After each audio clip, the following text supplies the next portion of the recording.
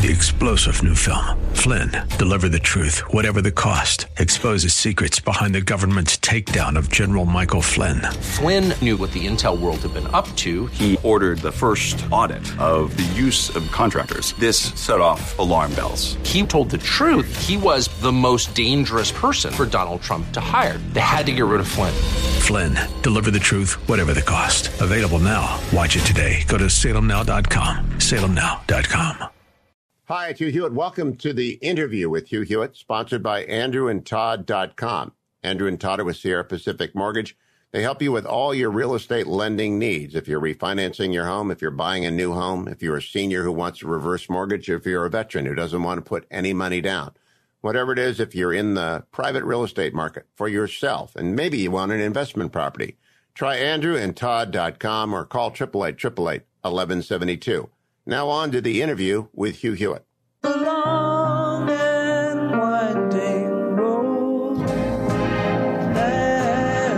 Welcome back, America. Hugh Hewitt live inside the Beltway. The re-release of Let It Be album is today, and it's oddly corresponds with the release of Ross Douthat's brand new book, The Deep Places. Ross joins me now, New York Times columnist extraordinaire and author of The Deep Places. Good morning, Ross. It's good to see you.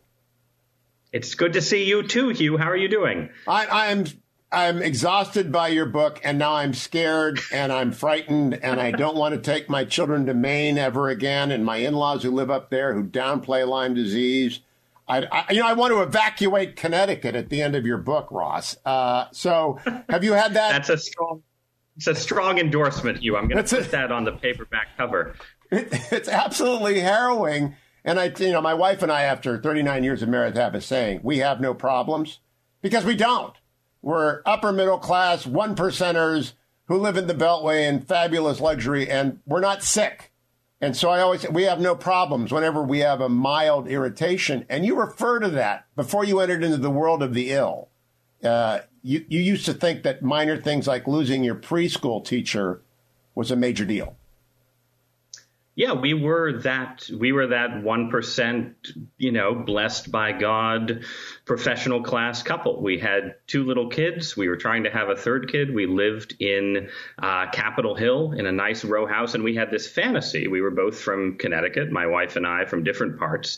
And we had this fantasy of, getting outside of the corruptions of the city and escaping to some kind of rural paradise. And when I was about 35, we actually did it. We sold our house, made a lot of money because the D.C. real estate market was hot, plowed it into a 1790s farmhouse that we thought was gorgeous and ended up being a kind of Stephen King-style overlook hotel destination because while we were in the process of moving, I got sick, and it was an incredibly mysterious illness. It basically devastated me for about 4 months before we figured out that it was probably Lyme disease, a disease you get from a tick bite. I probably was bitten by a tick while we were literally doing the inspection on this slightly overgrown property.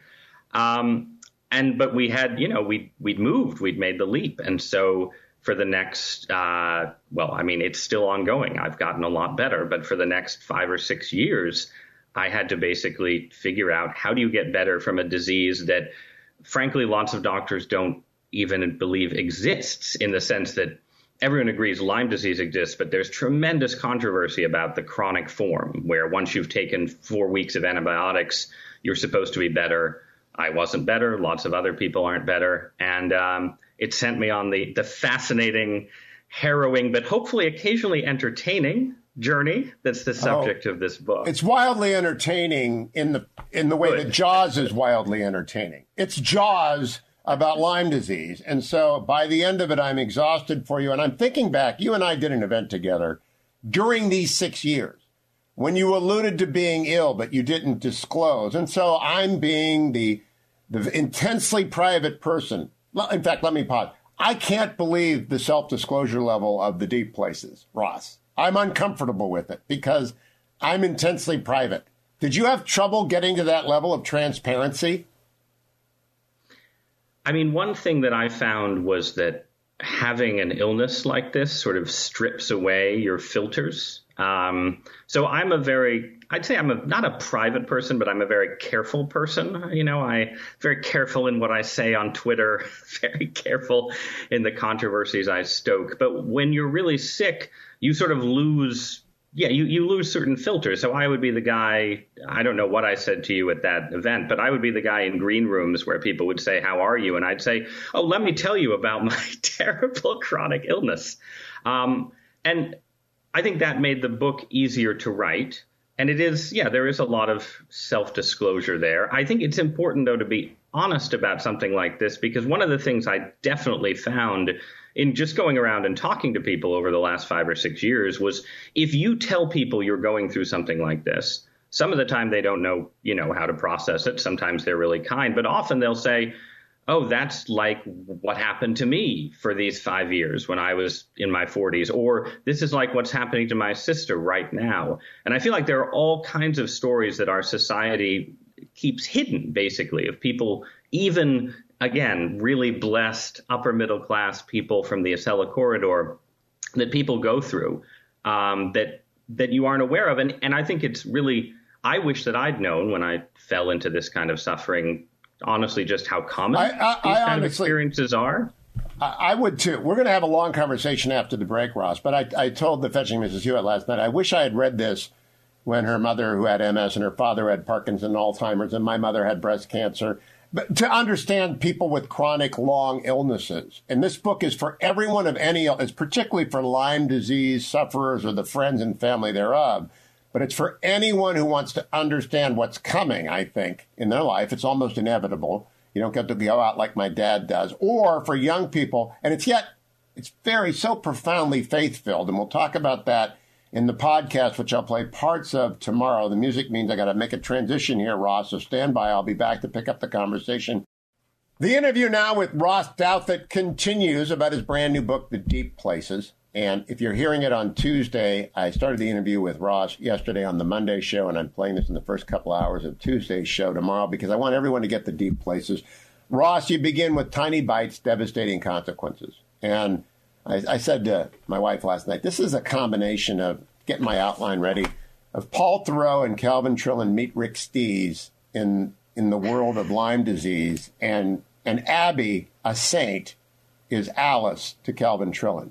And I just want to give a shout out to your wife, because I think my wife is a great wife and has been for 39 years, puts up with a lot. But your wife really rolled with a series of developments that I think, frankly, might have broken a few marriages. Yeah, something like this puts incredible pressure on a marriage. And in our case, we had this combination of, one, an incredibly sick husband, two, a disease that's very controversial. So it's hard to know for sure, one, what's wrong with you, two, how to treat it, and three, just how much you can trust the things that your sick husband is saying to you, right? Like there is a sense in which even if you have total faith in the person you're married to, if they're walking around the house telling you, they're in so much pain and the only evidence of it is these red streaks on their back that they probably just got from, rubbing themselves in the shower, that's a hard burden to carry. And then I had gotten sick because we had made this leap into country living, right? So we'd left this nice row house neighborhood where we knew all our neighbors and everyone had little kids for this farmstead, basically. And over 2 years, we never met our neighbors. I was only functional enough to write newspaper columns, which, as you know, is not actually the hardest thing in the world. I was functional enough to do that. Don't tell anybody. Don't tell. Right. I'm sorry. I keep doing these interviews where people say it's amazing that you kept writing columns during this pain, and I'm like, I can't reveal the secret. Yeah, don't let. But the guild will come for you. And there was this, and so I think she worried a little bit about the book that she would come across as too skeptical of my condition. But basically everyone who's read it has said, oh, my God, your wife is a saint. And there was this moment, this one, I'm trying to stress that there's humor in the book, not just sort of harrowing Stephen King style horror. But there's this moment when I had this tweet during the 2016 presidential campaign that, featured an assassination scene from literally a Stephen King adaptation, The Dead Zone. And people on the internet decided that I was calling for Donald Trump to be assassinated, which I emphatically was not. But because of the way the internet works, the Secret Service actually showed up at our farmhouse, and they conduct a whole interview. And I try and explain, look, I made a bad joke on the internet. I'm sorry. I'm not plotting anything. But then, they take your spouse aside and they say, look, ma'am, we just want to know, do you have any reason to worry about your husband's stability here? And, she said no, but my God, she could have said yes. She could have said yes. No idea how many bottles of pills he has stashed away in our bathroom. So anyway, yeah. The decoration of a house, the cleaning up of a house for a showing of an ill person, a sick person who has many devices. I mean, I don't know if you hid your device, pill bottles, herbs, and you have to clear the house up for a showing. That sprint, it's going to stick with me. There's a lot that's going to stick with me. I don't know if you know, Ross, the Ghost Map, which is about the discovery of cholera in England in the 1850s, or the Great Influenza about the 1917 Spanish flu. But I put the deep places up there because I think you're going to do for general audiences what those books did for general audiences about cholera and the Spanish flu, which is make them accessible. I had no idea because I haven't lived in New England since 1978, that Lyme disease, what did you say, 400,000 cases a year? It's 500,000, give or take. They're not all in New England. The disease is in the Midwest. It's in the Appalachians. There's cases in California and Florida, but New England is the crucial epicenter. It's it's where Old Lyme, Connecticut is, the very nice town on the Long Island shore where the disease was first discovered 3 years before you very wisely escaped, Hugh. Maybe first discovered. It was Plum Island that I'd like to know about. And what I love about this, Ross, is you have to approach some areas of nuttery, but you approach it with sympathy. And then you say within the nuttery, within the extremes, within the dissenters, within the underground, there are going to be elements of truth that we can't be indifferent to. So the other great thing about the deep places is that establishmentarians like me can be instructed by an establishmentarian like you that don't dismiss the people who are talking what otherwise would hit my ear as quackery, right? It just would hit my ear. Your Rife machine. Tell people about that. Well, right. So when people have chronic illness in general and chronic Lyme in particular, they become open to trying lots of things that are on the fringe. And I want to stress that the core thing that I did to get improved from Lyme disease was very sort of straightforwardly scientific. I took lots and lots of antibiotics over a long period of time to try and kill the infection. But I also did other stuff. And one of the things I did, not based on any rigorous scientific paper, just based on a lot of testimony from sick people, was use a machine that generates sound frequencies that are alleged to shatter bacteria in the way that a opera singer's high note can shatter a glass. And this is just a very, you end up with this box that looks like something from a 1980s sci-fi movie or something that like Lieutenant Uhura would be using in Star Trek. And you hold on to these two handles and you run frequencies, and the box can generate endless frequencies. And, in the book, I have one chapter where I tried to Chapter 7. Weirdest stuff. Chapter 7. Because you can skip ahead to that chapter if you want the weirdest stuff. But if you want to just be persuaded that chronic Lyme disease is real and should be treated and not be freaked out by the strange things, you can skip it. But either way, in that chapter, I describe using things like the Rife machine. And honestly, they did, in fact, seem to work. I love the fact that you're candid about that.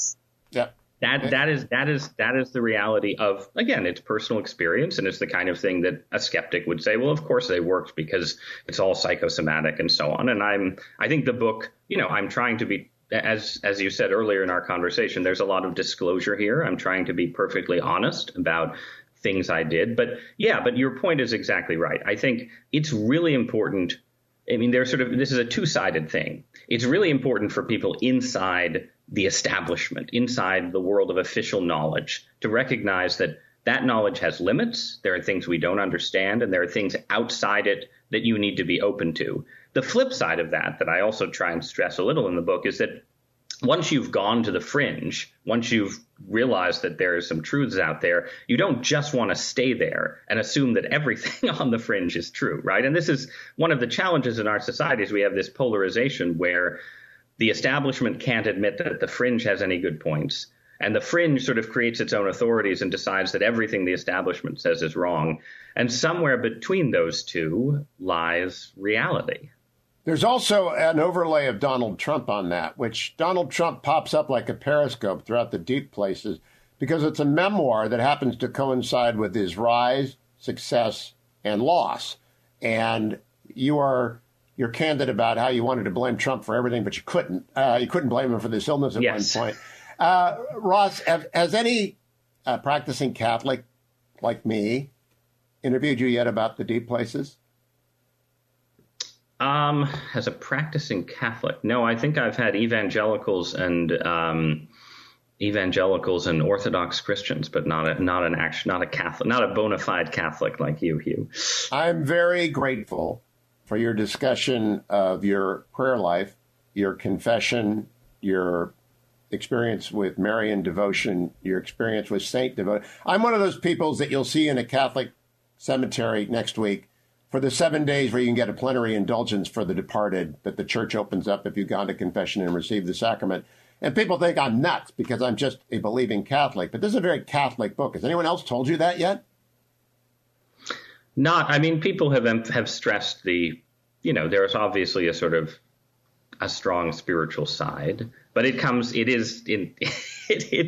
through asking the saints for help, basically, to the extent that part of the book is describing what it's like to pray and have sort of no response, right? There's a long stretch where I would literally wander into empty churches and lie on the floor in pain, sort of begging for help. So it's not a book that tells you about sort of like a disciplined monastic prayer life. It tells you about a desperate, flailing prayer life, which I think everyone gets to. I mean, this is the fear of the Lord is the beginning of wisdom, and you sort of learn in suffering. You learn that beginning. You learn you learn what God can deliver you to, and then you get sort of moments and signs along the way that are not necessarily the great healing cure. I didn't go to Lourdes and get cured or anything like that. Instead, I had these moments that were like signposts, sort of indicators that I was on the right track. And some of them came, the sharpest one came saying Hail Marys after a confession. And then thereafter, there was just sort of weird, I would literally ask my name saints. I'm Ross Gregory Douthat, and I would ask Gregory. And when I was confirmed as a Catholic, Athanasius. Athanasius, because I was a pretentious 17-year-old. And you ask for help, and you ask, straying a little bit beyond those bounds, you ask departed relatives who you think might have made it. Is that Wilbur Snow? Wilbur Snow's in the acknowledgments, and I thought that must be a departed relative. The acknowledgments, if you read them carefully, have several saints and several departed relatives noted in them. Yes. Is Wilbur one of the departed relatives, or is he a saint that I don't know anything about? I didn't look him up because I wanted to ask the question. He's not a Catholic. He's my great-great-grandfather. He was actually governor of Connecticut for a month because he was the lieutenant governor, lost the race for governor. Then the governor retired, so he got to be governor for like this incredibly short span of time. But he was also a poet and a sort of transcendentalist. If he didn't make it into heaven on sort of the Catholic Express, but he's been dead long enough that I felt like some outreach might bear some fruit. I want to make sure that people realize that the bottom line message of Ross's book is to endure. You write on page 185, I want to get it right. My youngest child, you're a third girl, fourth child, is a vindication of everything I have done to try and save my own life. Her life is a vindication of everything I've done to try to save my own life. I find that to be a beautiful statement. I am curious if you thought through how your children will experience you and your grandchildren and your great-grandchildren through this book? I mean, a lot of it obviously depends on, the next 15 or 20 years of parenting. But my hope is that our kids, they're now 10, 8, 5, and 1. And my hope is that they were young enough for the worst of it when I was really incapacitated, that their memories of that will be a little dim. And so they will mostly experience it as a kind of family story that is not part of their own suffering, but something that they can read, hopefully feel some gratitude that I did manage to endure and get well enough. Again, I mean, it was a big dilemma whether we could have a fourth child because I was still sick in many ways. So hopefully that child will be particularly grateful. But, my assumption is with anything like this, right, that you write an account like this, people can read it and sort of get it and appreciate it. But especially for your children, there will come moments of suffering in their own lives when hopefully this will be a resource, right? So there's sort of two levels you're writing for. The moment of joy that is a breakthrough moment that you recount is being at a classic family picnic with your two dirt scrubbed into their faces, children running around and your toddler son chasing after them. And you manage to get through an entire afternoon without being aware of your disease. And that you realize subsequent, I got through an entire afternoon without being aware of my disease. It's the promise of normalcy, of joy. Right. Well, and it's the fact that normalcy is great, right? Like that is the thing that you really is brought home by being sick in a way that sort of puts normalcy out of reach. The idea of just like normal fatigue, a normal crash onto the couch at the end of the day, a normal glass of wine, a normal family picnic.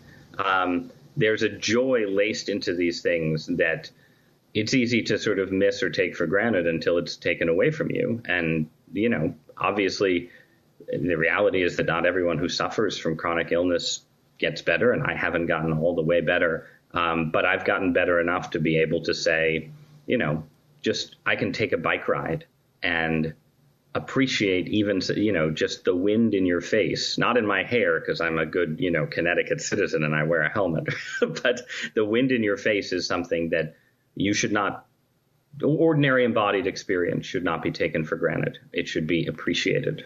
So, Ross, since I know you are a fan of epic fantasy, as I was reading deeper and deeper into this, before I came to Eustace, who not surprisingly is the perfect character for this, I was trying to think of, Ross and I have talked about the Wheel of Fortune before, the Wheel of Time, and we've talked about Brandon Sanderson and stuff like that. And I wonder who's been sick in epic fantasy. And I thought of Frodo and Gollum.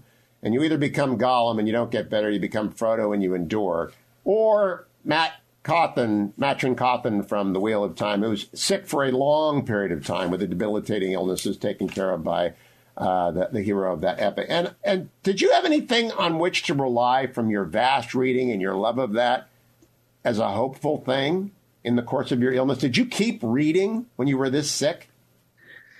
It was actually really hard to read. I sort of returned to books from childhood or adolescence a little bit. So yes, definitely some fantasy books like Watership Down that were really important to me when I was 14 or 15.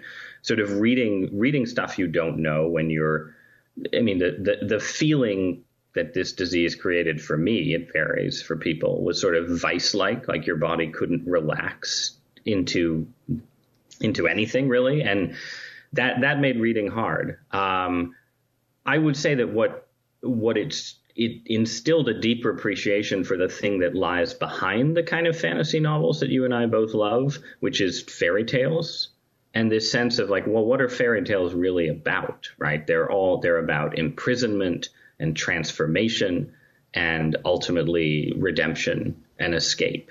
So just watch, my girls in this, rambling, half-haunted house that we're living in, watching Disney movies like Tangled, the Rapunzel movie, or Beauty and the Beast, where there are these sort of themes.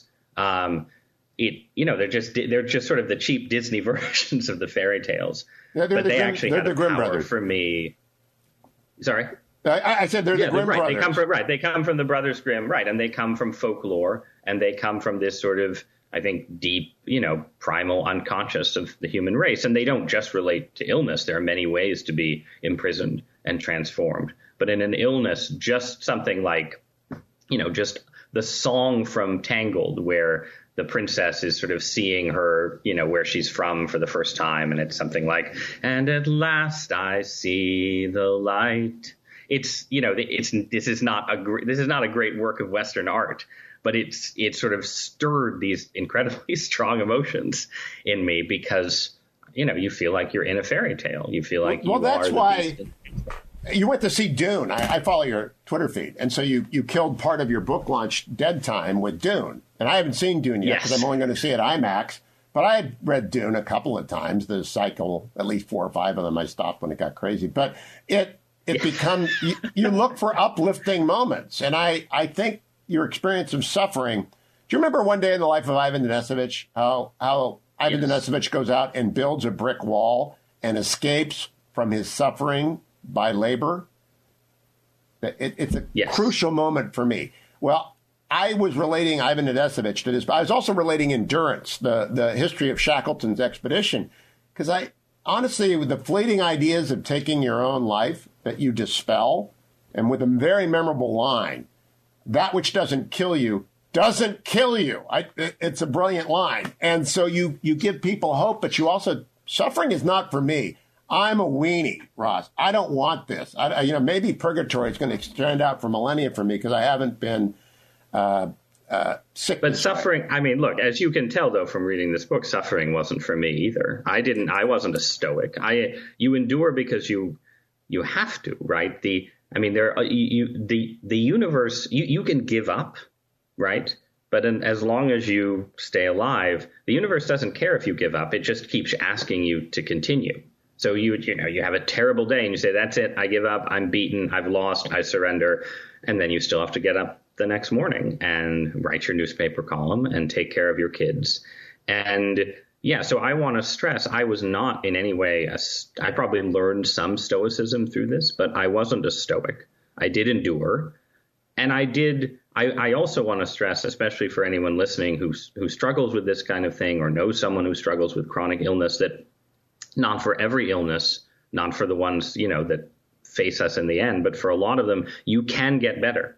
Maybe you can't get all the way better, but it's not just enduring. It's also figuring out how to fight, how to find doctors who can help you. The medical system is completely stacked against people with mysterious conditions, as everyone with long haul COVID is figuring out. And you have agency in this struggle. And, it wasn't just endurance that got me through. It was always thinking, how do I get better? Always. There's also, that. I want to close by this, Ross. There's one character in the book that made me teary-eyed. It's your dad.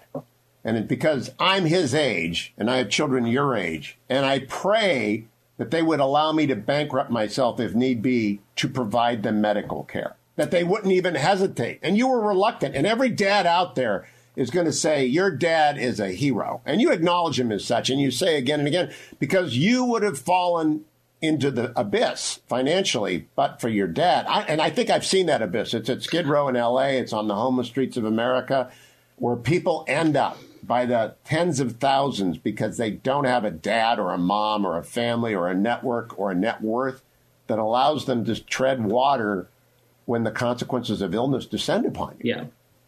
Well, and it's more than just the money. It's both. Look, I was a very proud person. I had been very successful across my adult life. I was proud that I had never asked my dad for money. I was independent. I was making my own way in the world.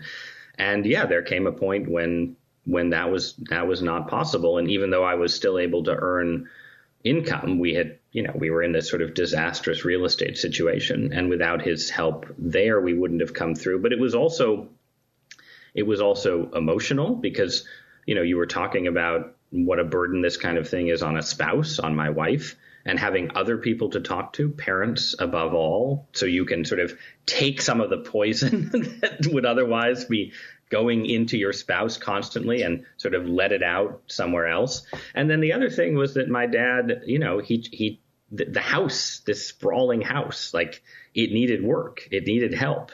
And there were all these things that I expected to do in my fantasy life of, living in the country and building fences and digging ditches. And I did a little bit of that, and we hired people to do a little bit of it.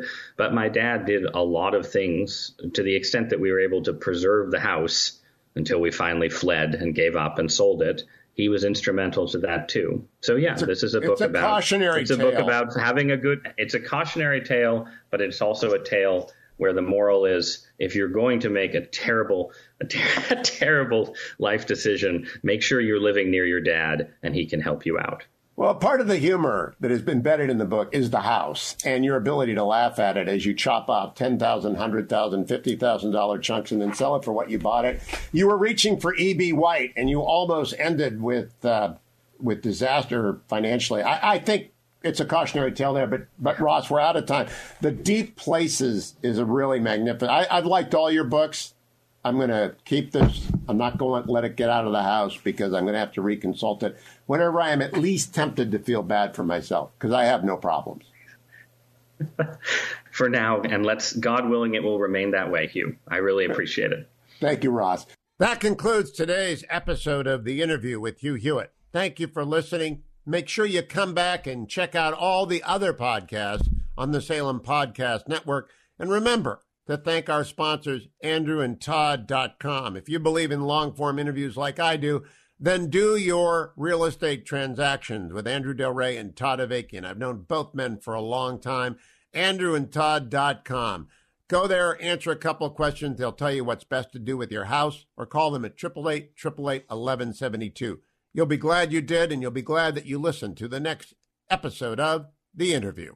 3-star General Michael J. Flynn, head of the Pentagon Intelligence Agency, knew all the government's dirty secrets. He was one of the most respected generals in the military. Flynn knew what the intel world had been up to. He understood its funding. He ordered the first audit of the use of contractors. This set off alarm bells. The explosive new documentary, Flynn, Deliver the Truth, Whatever the Cost, uncovers the facts behind this scandal. Flynn told the truth. He was the most dangerous person for Donald Trump to hire. I find out the worst enemy that I'm going to face in my life is right here in America. They took my assessment and they wanted me to change it. And I was like, I'm not changing it. They had to get rid of Flynn.